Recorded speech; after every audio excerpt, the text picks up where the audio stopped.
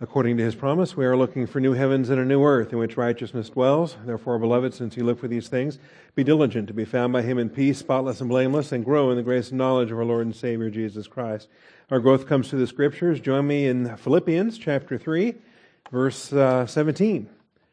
Philippians 3, 17 through 21. This is the fourth and final segment of chapter 3.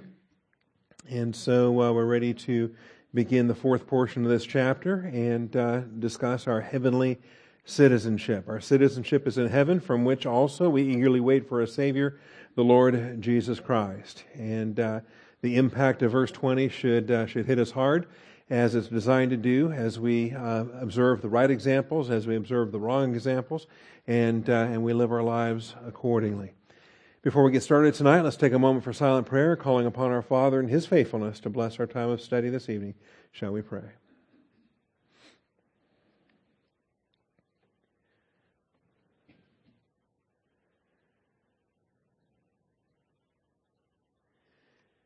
Heavenly Father, we thank You for this evening and the blessing that we have to assemble together.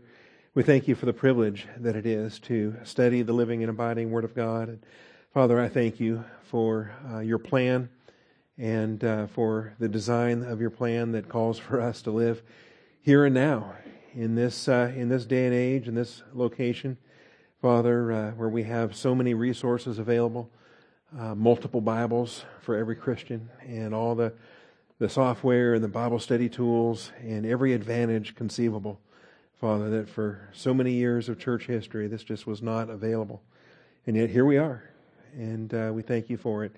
We know that to whom much is given shall much be required, so keep us humble, keep us faithful, and feed us from Your truth tonight, Father. I thank You in Jesus Christ's name. Amen.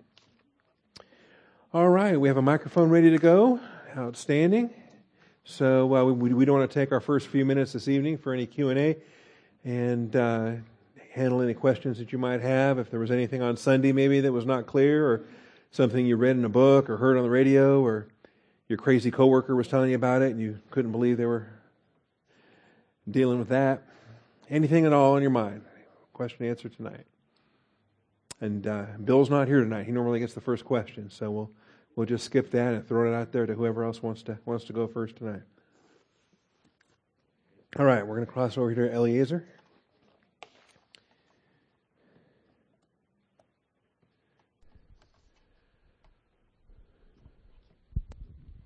My question is about the difference between grace and mercy. Okay. In that I've been thinking about it, and the prayer of the Pharisee and the publican, "Lord, have mercy on me," makes me think that mercy is related to the past sins versus grace. For instance, things like, "Lord, give me the grace to have the fruits of the Spirit." Mm-hmm. So grace is more of a future thing versus mercy is relates to the past event. I'm wondering what your thoughts are. Would you concur, differ, or what your thoughts are? I'd have to think about that. I don't know that I would, because I know the grace of God saved me, and so there's a whole lot of past there that got forgiven by the grace of God, when you get saved. Clearly there's distinctions, and that's because we hold to the verbal plenary inspiration of Scripture, that God uses the words He wants to use when He uses them. And so when you study grace, you realize that's charis, is your Greek vocabulary. Mercy is eleos. And so on a New Testament basis, you can survey the usage of those terms and see the ways that they're used and the context and so forth. It gets a little murkier in the Old Testament because there's really not you have chesed, you have other terms that seem to blend charis and eleos and some of these other terms, and so it's not as easy a study to do in the Old Testament. And when we were looking at this a couple weeks ago with Norm Geisler, I thought he was really playing fast and loose with some of the vocabulary he was talking about, because he was mentioning these different terms for mercy, and then he was showing us verses that didn't use those terms, and I thought, well, that's not really the way to do it. So what I like to do, I pull up your word study guides and just take a look at the terms like grace, and you'll find the Hebrew vocabulary, the Greek vocabulary, and like chen, But see, some of these, when you look at these, you'll find that not all of these are going to be using charis in the Septuagint, and they're going to have some adjustments there. But there's your grace terminology. Same thing in the Greek. There's your charis, 121 uses there.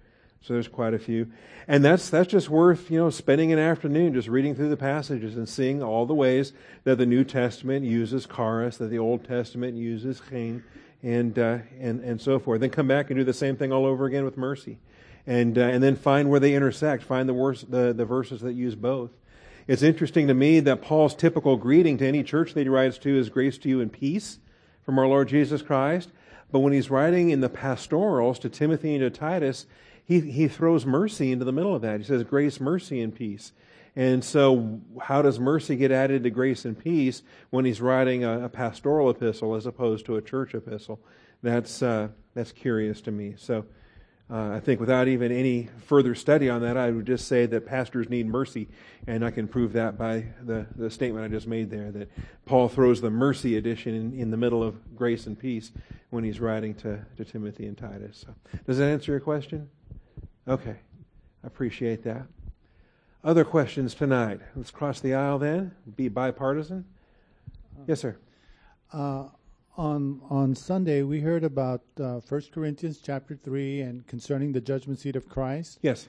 And how we're accountable as believers concerning how we build. Mm-hmm. And we're told to build with gold, silver, precious stone, not wood, hay, and stubble. Right. And so concerning the judgment seat of Christ mentioned in Romans chapter 14, verse 12, that verse says, so then each one of us will give an account of himself to God. So is this another aspect of our accountability? I believe so. Yeah, I believe so. I think it's the same event. I don't think there's multiple judgments. So the judgment seat of Christ and the judgment seat of God, I think, are one and the same for church-age believer priests. And we will give an account. So I think in addition to the fire that strikes our works and the display of what happens there, either simultaneously with that or just after that or right before that or what have you, we will have to give an account. And that's a personal account. And I believe the parable that addresses that, when we looked at the slaves that came to the master and said, you entrusted 5 to me and here are 5 more, that's the parable that relates to us giving an account. Basically, we say, this is what you gave us and this is what we did. And that's all just grace. Because it's by the grace of God we are what we are. It's by the grace of God we do what we do. I think any of the whining or complaining or excuse-making, we won't be doing any of that. Because we're regenerate and our sin's going to be removed and we're going to be like-minded with Christ. It is curious to me, though, how the carnal mind is going to be filing objection after objection at the great white throne. That's the crowd, that's the Lord, Lord crowd when he says, depart from me, I never knew you. And they get thrown into the lake of fire because they're not saved. But you'll notice when they're coming before the Lord, they're saying, Lord, Lord, and they start to defend themselves about all the great things they thought they were doing. We did this, we did that, we did this other thing in your name. And he says, depart from me, I never knew you. So that, to me, that statement there is quite telling. And I don't think when you and I give the account of ourselves to God, there's going to be anything even remotely like that. Because I think we're going to be like the faithful, good and faithful servant, servant number 1 and servant number 2 that said, you gave this, we did this. And that's all it was about. It was that third slave, the wicked, lazy slave, who was the one that said, oh, master, I knew you were a hard master and you reap where you do not sow. And so I hid your talent in the ground and here it is. I think that third guy was the one that had all the weaselly excuses and complaints. And there's going to be no place for that in this Romans 14:12 or Romans 14:10. Why do you judge your brother, or you again, why do you regard your brother with contempt? For we will all stand before the judgment seat of God. And that keeps us from getting prideful towards any other believer, because I stand before the same master you stand before, and we're just here in grace wanting to glorify our Savior. And I think that's a beautiful thing. Did that answer what you're asking? Yes. Okay. The only other thing I would add to that is not only do we give a personal account, but I believe Hebrews talks about how pastors are going to give an account. And so that's clear as well, because Hebrews 13 says, as those who will give an account. And so I'm looking forward to the account I have to give of my flock when I'm able to say, this is a faithful sheep. This is a believer that loved the Lord. This is somebody that was a student of the Word of God and glorified Jesus Christ. Because that's an account that the leadership has to give, and I think that's pretty clear out of Hebrews 13. All right, other questions tonight? We'll go to the back row then. Wes has a question. In 1 Chronicles 21:18. It says that God talks to David through a seer, and God had spoken directly to David in the past. I was just wondering why all of a sudden he would only speak to him through a seer, if it was because he was not in fellowship to be in direct communication, or what the reasoning behind that was. I would agree. Yeah, I think it's kind of speculation at that point, but think about other events like with Nathan when he went and exposed David of the adultery and the murder with Bathsheba and Uriah. I think in that passage he used Nathan was the prophet there. Here he uses Gad to wake up David in this. And so I suspect it was probably a carnality thing that David was not in a position where the Lord would speak to him. So that's a valid inference. I think it's fair to draw from the text, even though it's not explicitly said that way. Sure. Yeah.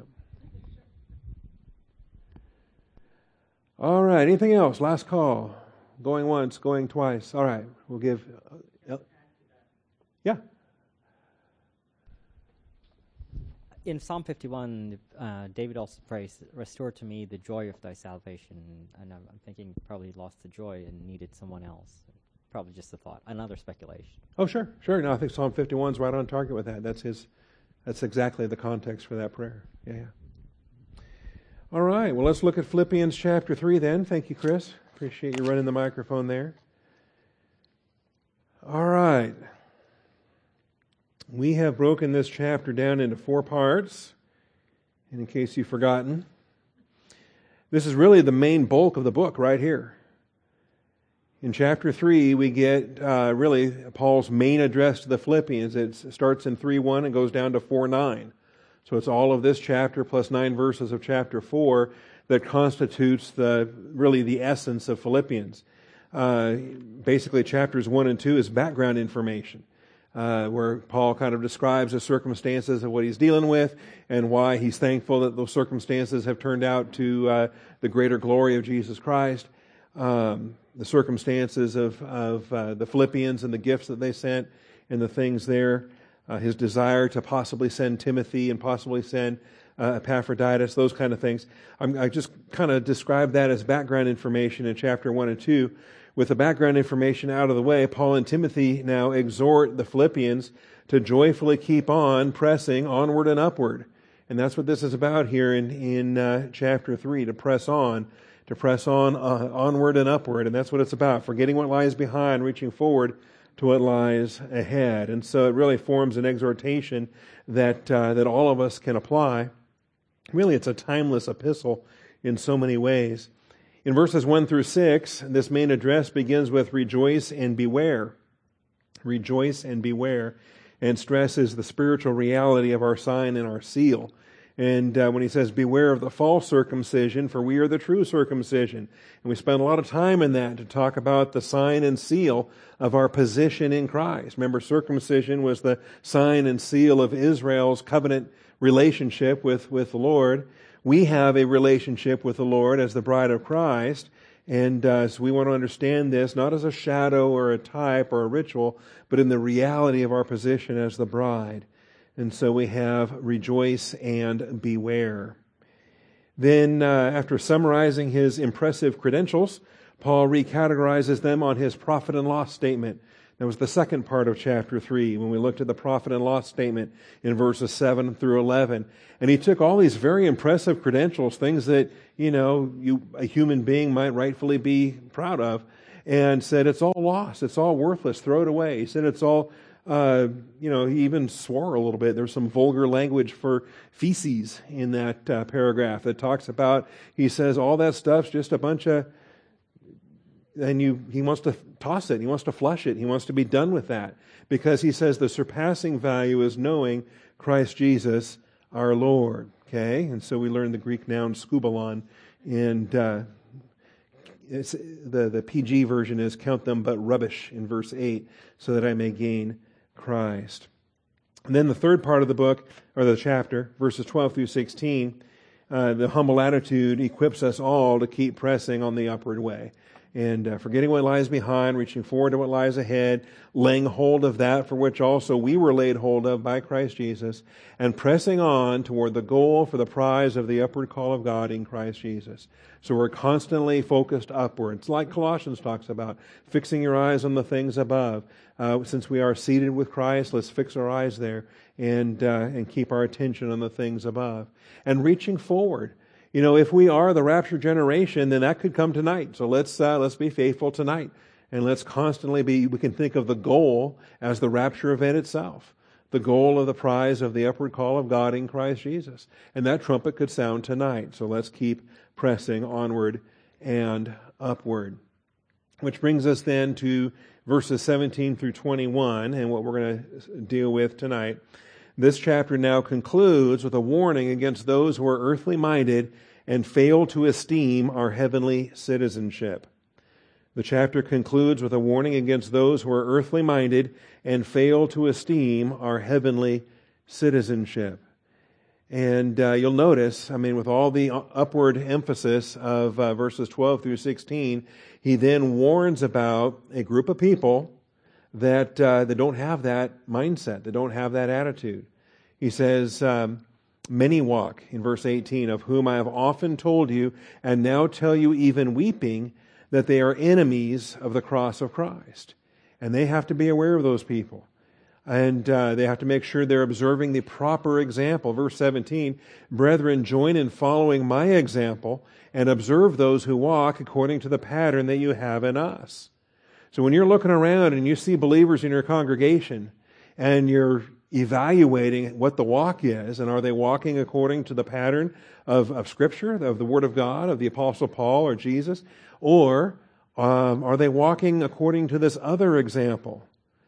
Because they are just as observable. They are in the same proximity that the right example is. So, and there's no few number of them. It says many. Many walk. They are enemies of the cross of Christ, whose end is destruction, whose God is their appetite, whose glory is in their shame, who set their minds on earthly things. And that's what it comes down to. They're not heavenly minded.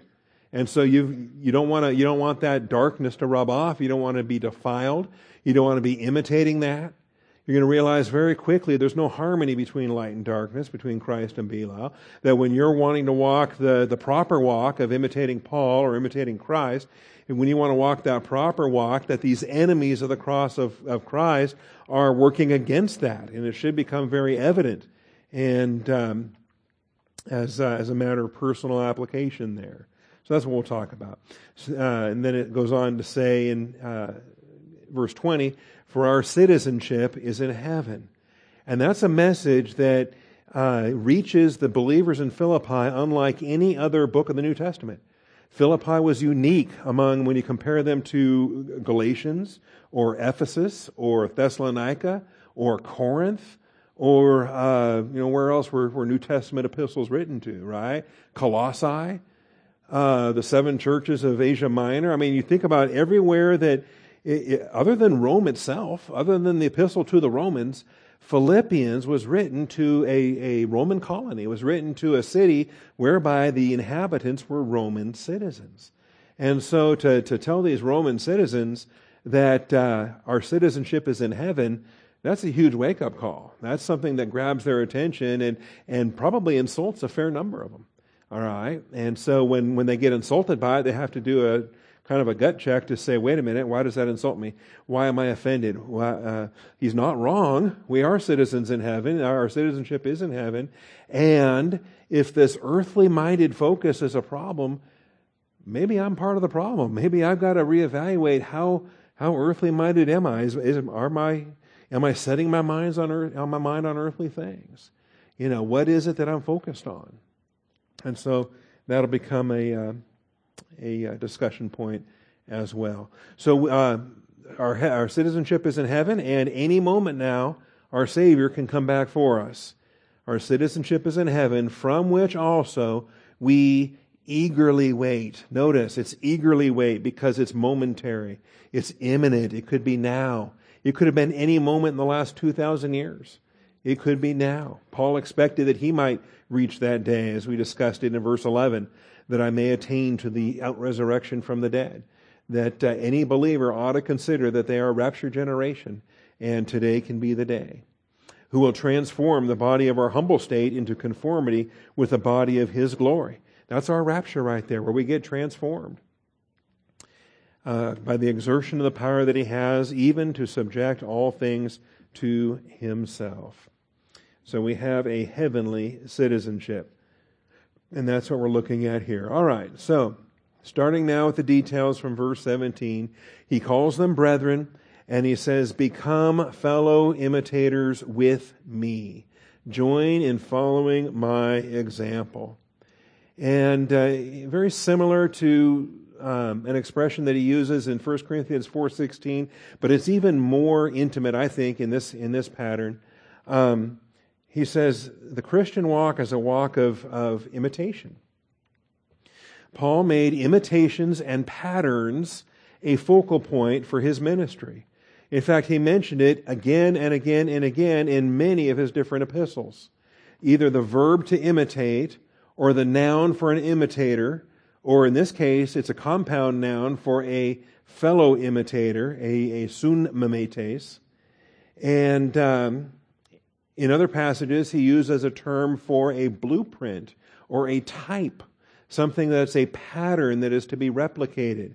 And in whatever vocabulary he uses, the doctrine is clear, is that not only do we have the Word of God telling us what to do and how to live, but we have examples, starting with our Savior, that His life was an example for us to learn from and to emulate. And then with the apostles, and the ministry that God gave the apostles in the early church, as He will instruct His readers, be imitators of me as I am also an imitator of Christ Jesus. And let me tell you, this doctrine right here, this doctrine of imitation is powerful because it's so simple. And it's so ingrained in humanity. I love, just look at a kid. Find a small child somewhere, right? And Eliezer just had a baby, or his wife did, and find some small children, okay? And just watch what they do. They're copycats. And they'll make little games out of it. And they'll copy and they'll imitate and they'll mimic. Sometimes they do it just to tease and whatever, just to, quit copying me, and they'll do this stuff. But that's what we're designed to do. God has crafted us. And children are learning from parents, and younger siblings are learning from older siblings. And we're very much a monkey see, monkey do kind of creation, all right? And that's a good thing. That's by design. And I think it's built in so that even the youngest of children has, in their earthly nature, they have a programming for imitation. And that's the imprint within creation that shows them that in God's design, what the Word of God says, is we're to be imitators. We're to be imitators of Christ, imitators of the apostles, imitators of our spiritual leadership, and the circumstances there. So let's take a look at these, and I think you'll see what I'm talking about. Mostly they're Pauline, but even Peter grabbed onto this, and I think Peter was influenced by Paul's writings. So we can see that as well. How about 1 Thessalonians 1, verses 6 and 7? And this is kind of a neat place to start. I kind of organized these based on time. I probably should have, I guess, because the Thessalonican assembly was first, and then the Corinthian assembly, based on Paul's second missionary journey. But so starting in 1 Thessalonians 1, 6 and 7.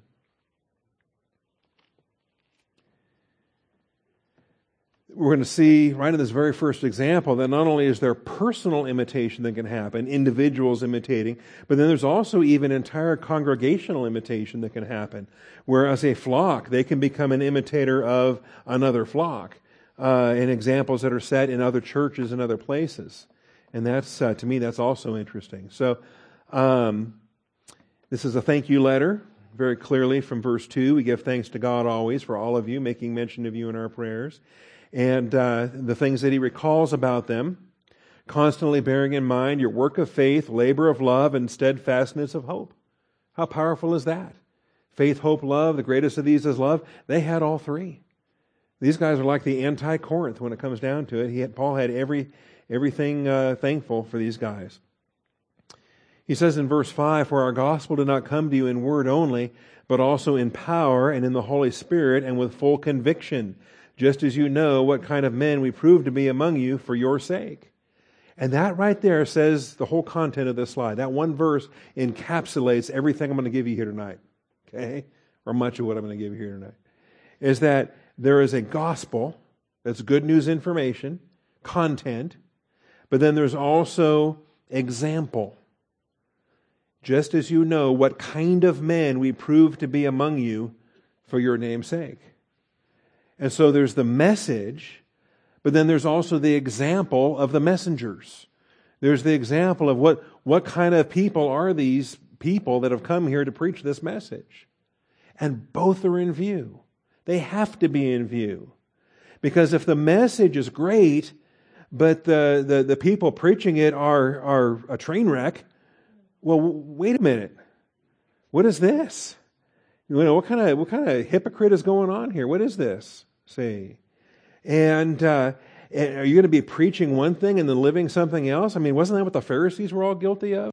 They would tie burdens upon people, but they themselves wouldn't lift so much as a finger. And so you know what kind of men we proved to be among you for your sake. You also became imitators of us and of the Lord. And of the Lord. So there you see it. And it's a double imitation when it comes down to it. If you're imitating your spiritual leaders and your spiritual leaders are imitating the Lord, well then there you go. How simple is that? Having received the word in much tribulation with the joy of the Holy Spirit. And so you got to realize if you're receiving the truth that there's conflict that comes with that. There's going to be a price to pay. There's going to be some opposition when, the adversary doesn't want truth going out there. So that's pretty easy to attack.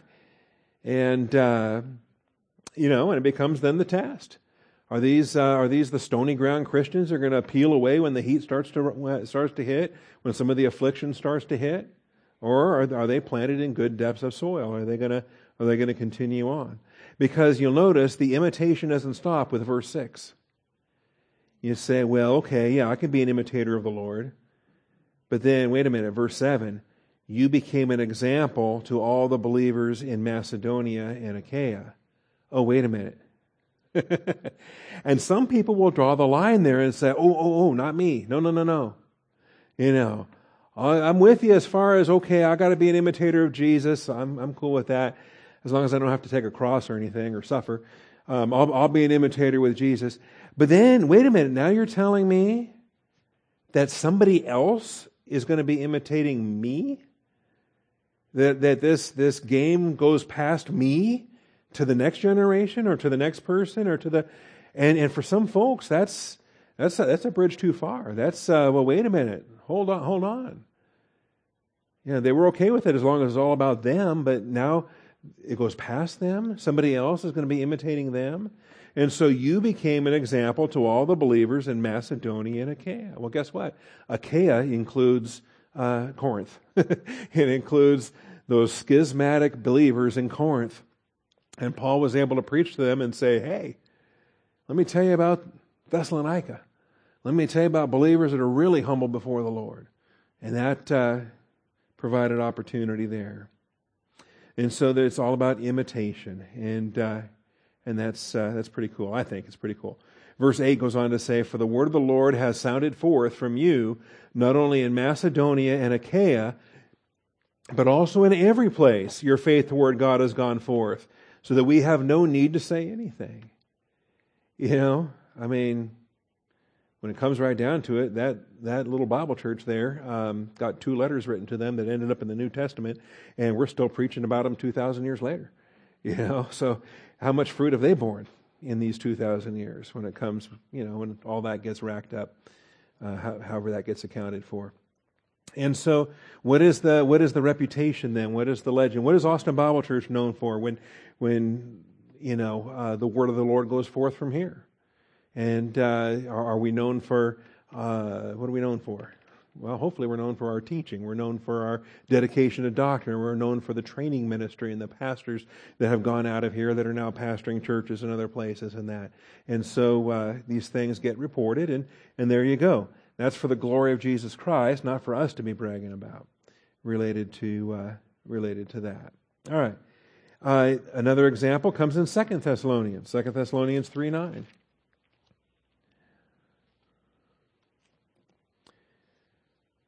And this is a problem when you have busybodies and undisciplined people. And evidently there was a little bit of that was happening here. In 1 Thessalonians, there was not even a hint of any kind of rebuke, but by the time 2 Thessalonians comes along, there's this item here. Verse 6 says, "We command you, brethren, in the name of our Lord Jesus Christ, that you keep away from every brother who leads an unruly life, not according to the tradition which you receive from us." And so you have imitation, and then you have, anti-imitation. You got going out and doing your own thing. You're out of step. You're doing the whole "I gotta be me" routine of was that Frank Sinatra, or what was the "I did it my way," what have you. So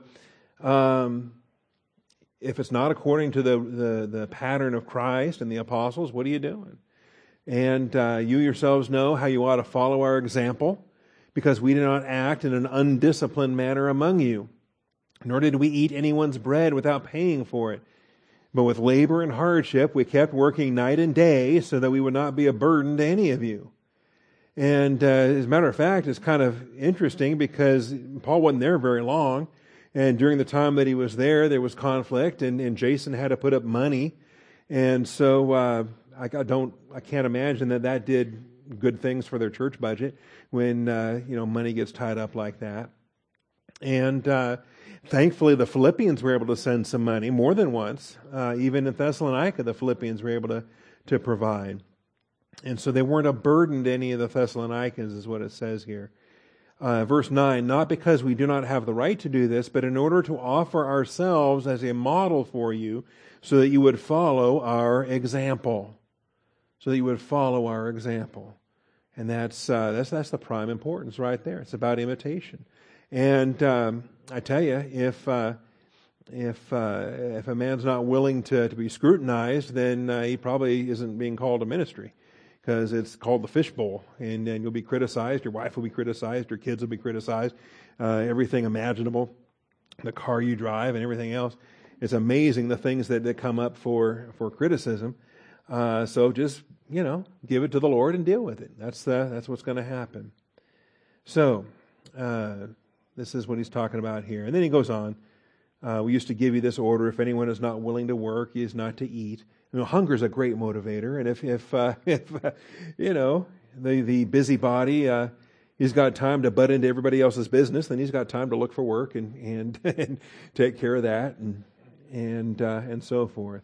Because we hear that some among you are leading an undisciplined life, doing no work at all, but acting like busybodies. Okay, and that's a concern for everybody related to that. And so that's the exhortation there. All right, over to 1 Corinthians then, kind of the opposite of Thessalonica. But he comes back to this expression again and again. And 1 Corinthians 4 is probably the closest parallel to Philippians 3, only because the vocabulary and the syntax is fairly close, 4:16 and 17. He says, "Therefore I exhort you, be imitators of me." And this is it's a verb of being, and it's a noun. It's not just like in Philippians, it's a verb of being, and it's a noun.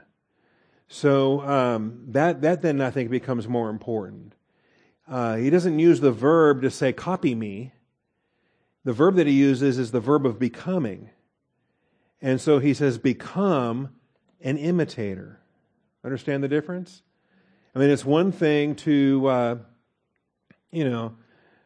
ask somebody to, call upon Lewis to stand and perform his best Pastor Bob imitation, right?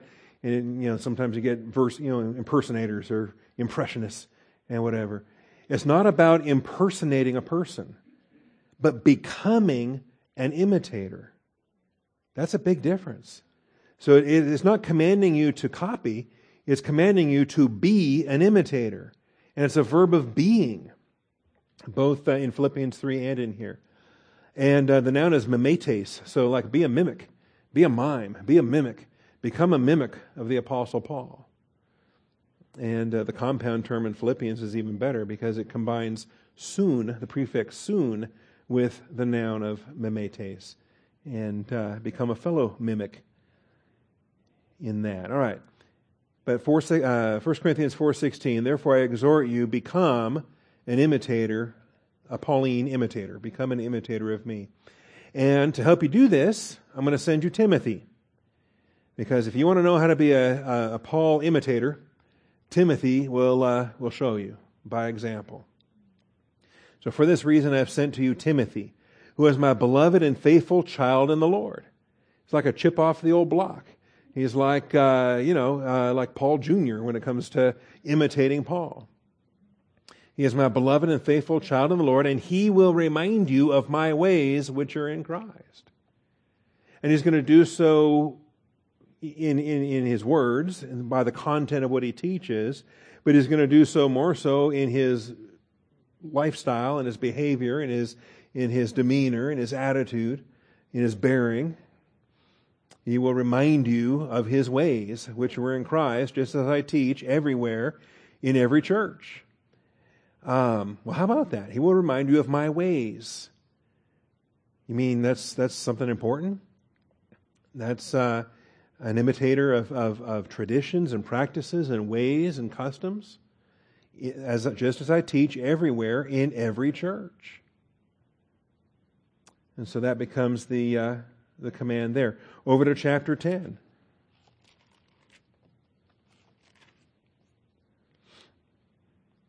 Ten 6. When he's warning them about the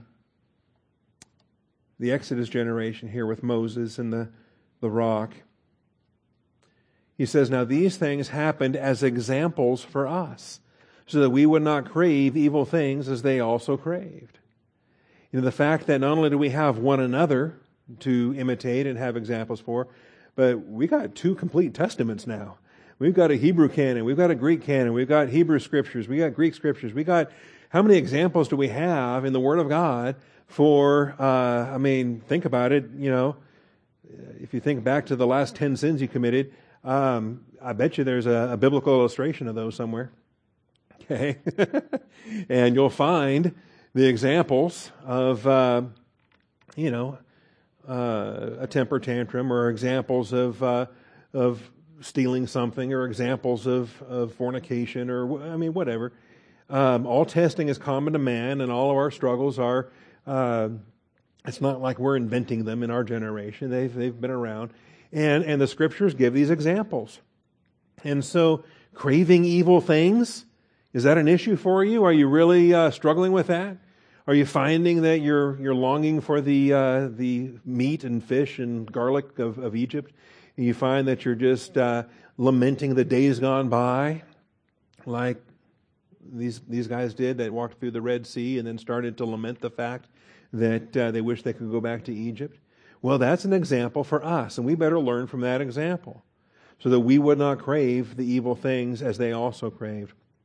Do not be idolaters, as some of them were. If you find you've got an idolatry issue, just find several examples in Scripture where that doesn't work out too well for the people pursuing idolatry.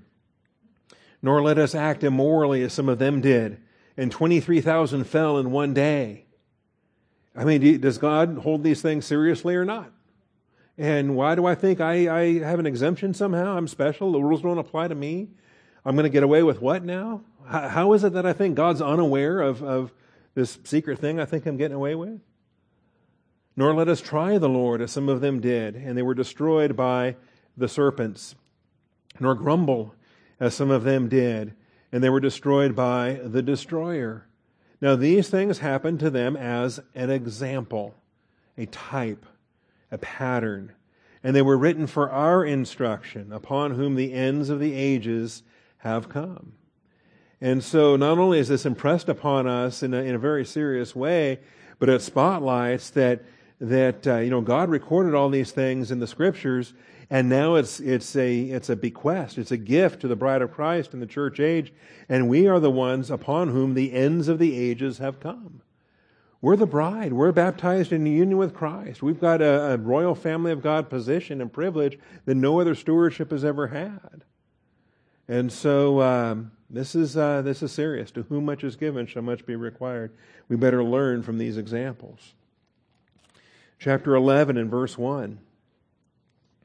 Be imitators of me, just as I also am of Christ. And so maybe I should have put this one up front, because this one I think defines everything else. If your pastor is not imitating Christ, then don't imitate him. I'm not going to name names, but there's some very famous church guys that call themselves pastors, and they've got big churches and big basketball stadium churches, and they write a lot of books, and they make millions of dollars, and they live in mansions. And does the New Testament admonish us to imitate those guys? I would submit that only so far as they imitate Christ. And if there are some things that appear to not be Christ-like, I would kind of raise my spiritual eyebrows and look to some scriptures and say, it's not something I'm comfortable imitating.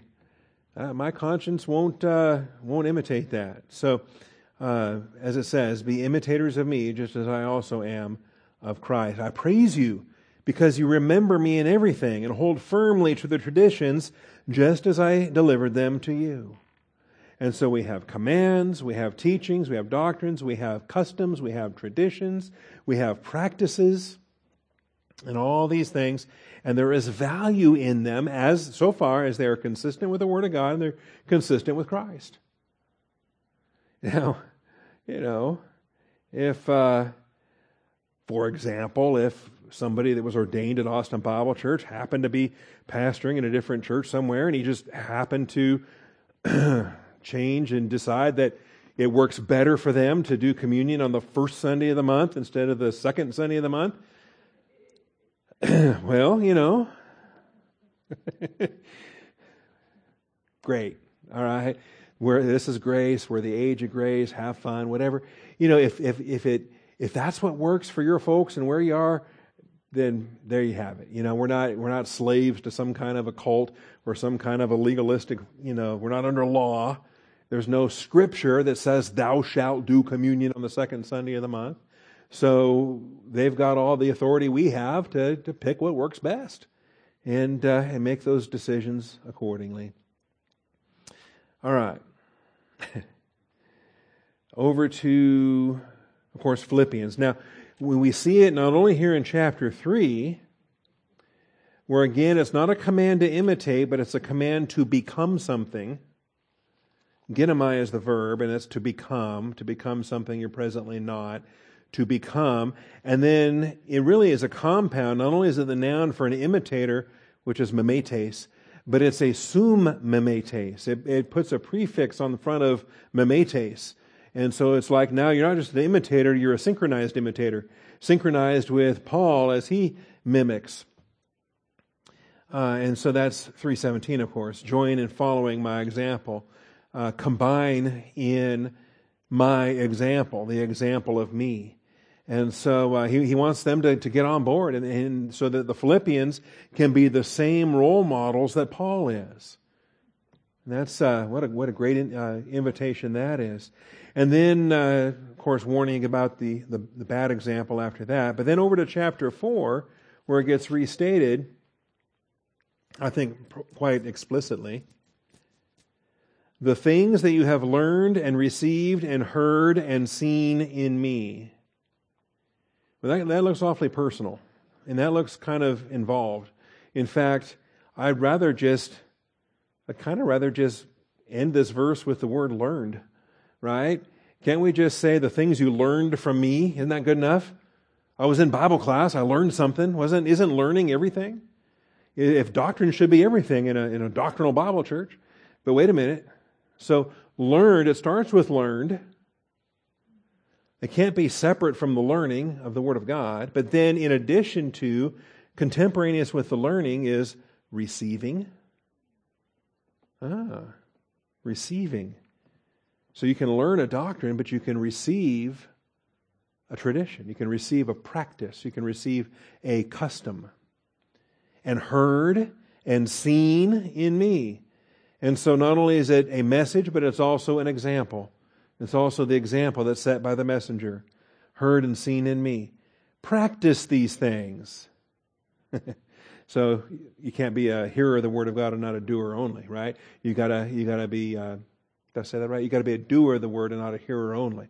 And so you got to practice these things. It's not enough that you learned them. It's not enough that you received them or that you saw them or that you heard them. So it's been reinforced 3 and 4 different times already. Now you actually got to go out and use it. Put it to practice. Practice these things. And in so doing and in the practicing of these things, the God of peace will be with you. There's a fellowship and an intimacy with God the Father for those that are practicing the Word of God. And there you go. So imitation, we'll deal with that when we get to chapter 4. 1 Timothy 4:12.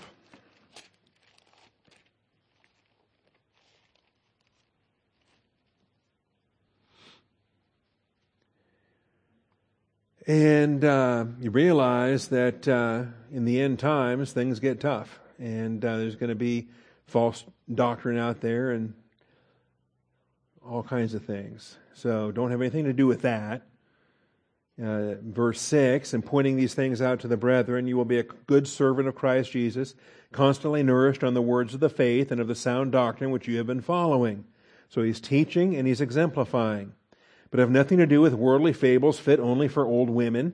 On the other hand, discipline yourself for the purpose of godliness. And then, it talks about the setting that example.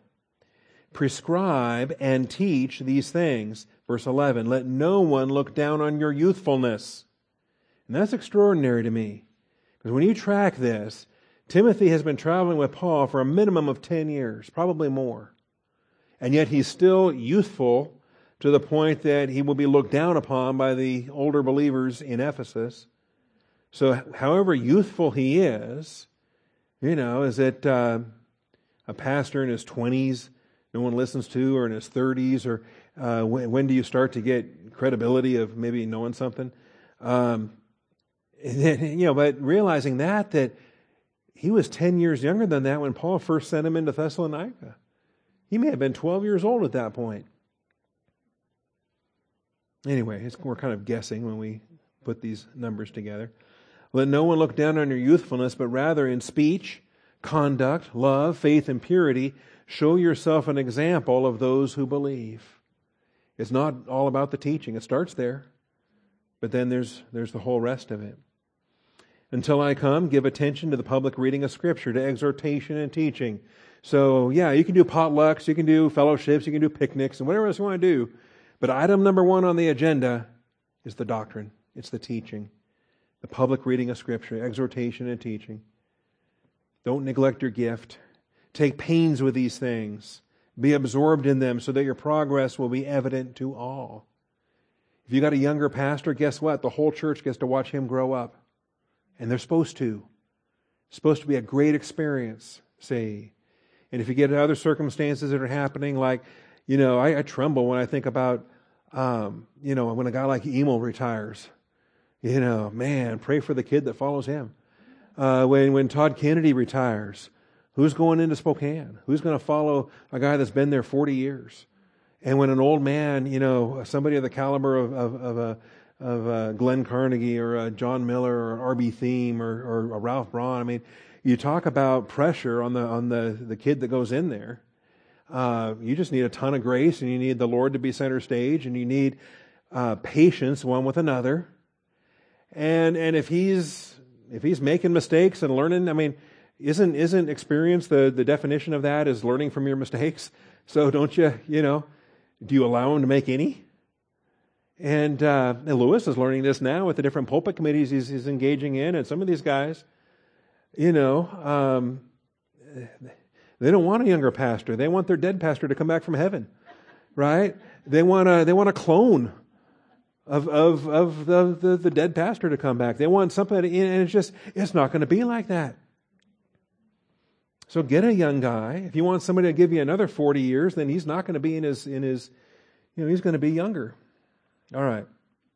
So take pains with these things, be absorbed in them so that your progress will be evident to all. Pay close attention to yourself and to your teaching.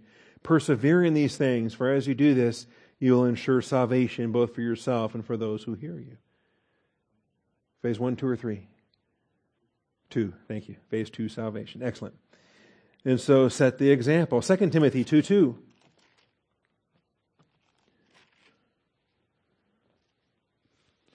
The things which you have heard from me in the presence of many witnesses, entrust these to faithful men who will be able to teach others also. And so there's teaching. This is a seminary formula right here. How do you found a seminary? You train men, and you do so in the presence of many witnesses. You don't pack them off to an ivory tower somewhere where they're in isolation and nobody knows what kind of apostasy they're being brainwashed into. You keep them right there with the flock, that they're learning the same doctrine the flock's learning. They're teaching the same doctrine. And you have this fellowship while the young man is trained. And the things you have heard from me in the presence of many witnesses. So it's all available for the imitation. Entrust these to faithful men. Find the next generation of copycats, all right, and encourage them. And then instill within them that when they get in their pulpits, they're going to do the same thing all over again. And this is marvelous too, by the way. And this talks about the distributed nature of local churches around the world, of training around the world. This is totally in defiance of, Paul doesn't say, hey, if you think you got a young pastor in your church, send him to Peter, the first pope over in Rome, so that he can have the right apostolic succession on his ordination ceremony. He doesn't say that. He says, you train them. And when they get to where they're going, they can train others. And when they get to where they're going, they can train others. And it's just going to spread out like one great big monster, network marketing thing. It's going to scatter all over the world in where it goes. All right. Chapter 3, verses 10 and 11. Now you followed my teaching. And again, this is another one of those verses that a lot of doctrinal Bible church people want to say, well, stop the verse there. Teaching is everything. Well, it's not everything in this verse.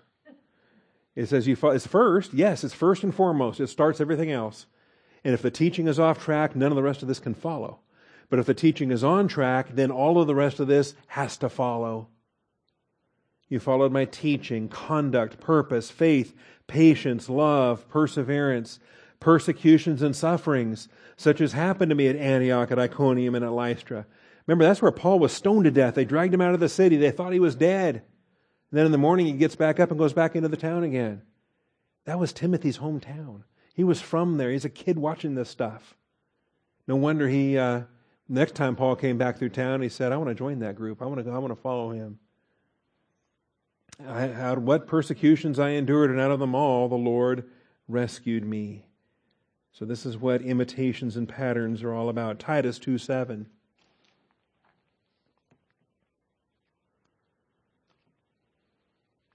As Titus 2 says, as for you, speak the things which are fitting for sound doctrine. Older men are to be temperate, dignified, sensible, sound in faith and love and perseverance. Older men, and you know who you are. We don't have to call you out. Because the younger men are looking at you. The younger men are looking at you. See. Older women, likewise. You know who you are. Be reverent in your behavior, not malicious gossips, nor enslaved to much wine, teaching what is good, so that they may encourage the young women to love their husbands, to love their children. There's a teaching example there, and there's a ministry the older women can have that the pastor can't have. Likewise, urge the young men to be sensible. In all things, show yourself to be an example of good deeds, with purity and doctrine, dignified, sound in speech, which is beyond reproach, so that the opponent will be put to shame, having nothing bad to say about us. So it's the whole thing about patterns, imitations. Very Pauline. All these are Pauline passages. The one place that's not Pauline is 1 Peter 5:3. And I think Peter admitted that he had been reading Paul's epistles and didn't understand some of them, but he was reading. And in 1 Peter 5, he talks about setting the example. He tells these elders here, he says, I'm not the first pope, I'm just your fellow elder. And he says, shepherd the flock of God among you. Shepherd, you're here to shepherd. Isn't that beautiful? Because this is the same knucklehead that was on that beach when Jesus said, do you love me more than these? Feed my flock, tend my lambs. Okay? That whole shepherding impact from John 21 sunk in and over the years, and now here's Peter putting it in his own epistle. Shepherd the flock of God among you, exercising oversight, not under compulsion, but voluntarily, according to the will of God, and not for sordid gain, but with eagerness. If you're in it for the paycheck, you're a hireling, you're not a shepherd. Then it says in verse 3, nor yet as lording it over those allotted to your charge. Lording it. That's a funny term, because it takes the kurios noun for the Lord and turns it into a verb. Like, you're going to lord it. You're not the Lord. So don't lord it over those allotted to your charge. Do you have sheep that have been entrusted to you? Well, you didn't do that. Jesus did that. He allotted them to you. Those allotted to your charge. Who does the allotting? You know, when you talk about allotments, you don't do the allotting. The sheep don't do the allotting. Sometimes I think they do. Jesus does the allotting. Jesus takes the sheep and puts them where He wants them, allotted to your charge. So don't lord it over them. Be faithful. Prove to be examples to the flock. And when the chief shepherd appears, you will receive the unfading crown of glory. And so that's the Peter's expression for why it's important to be an example. Because imitations and patterns is a focal point for the church age. Now, we'll come back to this because the importance of having right patterns becomes critical in view of the wrong patterns all too frequently imitated. And here's the thing. We've got wrong patterns everywhere. And sadly, they get most of the shelf space in the bookstores. Okay? Think about it.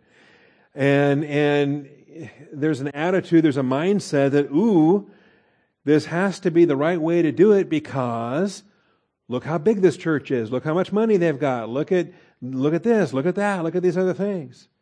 You know, here's a guy that's written 50 books. Here's a guy that's got all this stuff. And wow, that's what must be what we want to do. And so, and particularly Americans are maybe the worst of the worst in doing this. We don't do anything half-hearted. We grab both hands and jump into. If there's a fad out there, we're going to grab it and run with it, okay? And so we're going to do purpose-driven for 5 years, or we're going to do, seeker-friendly for 5 years, or we're going to jump onto the next fad, whatever the next one is that's coming down the line, okay? And there's always another one on deck for when this one kind of exhausts the enthusiasm.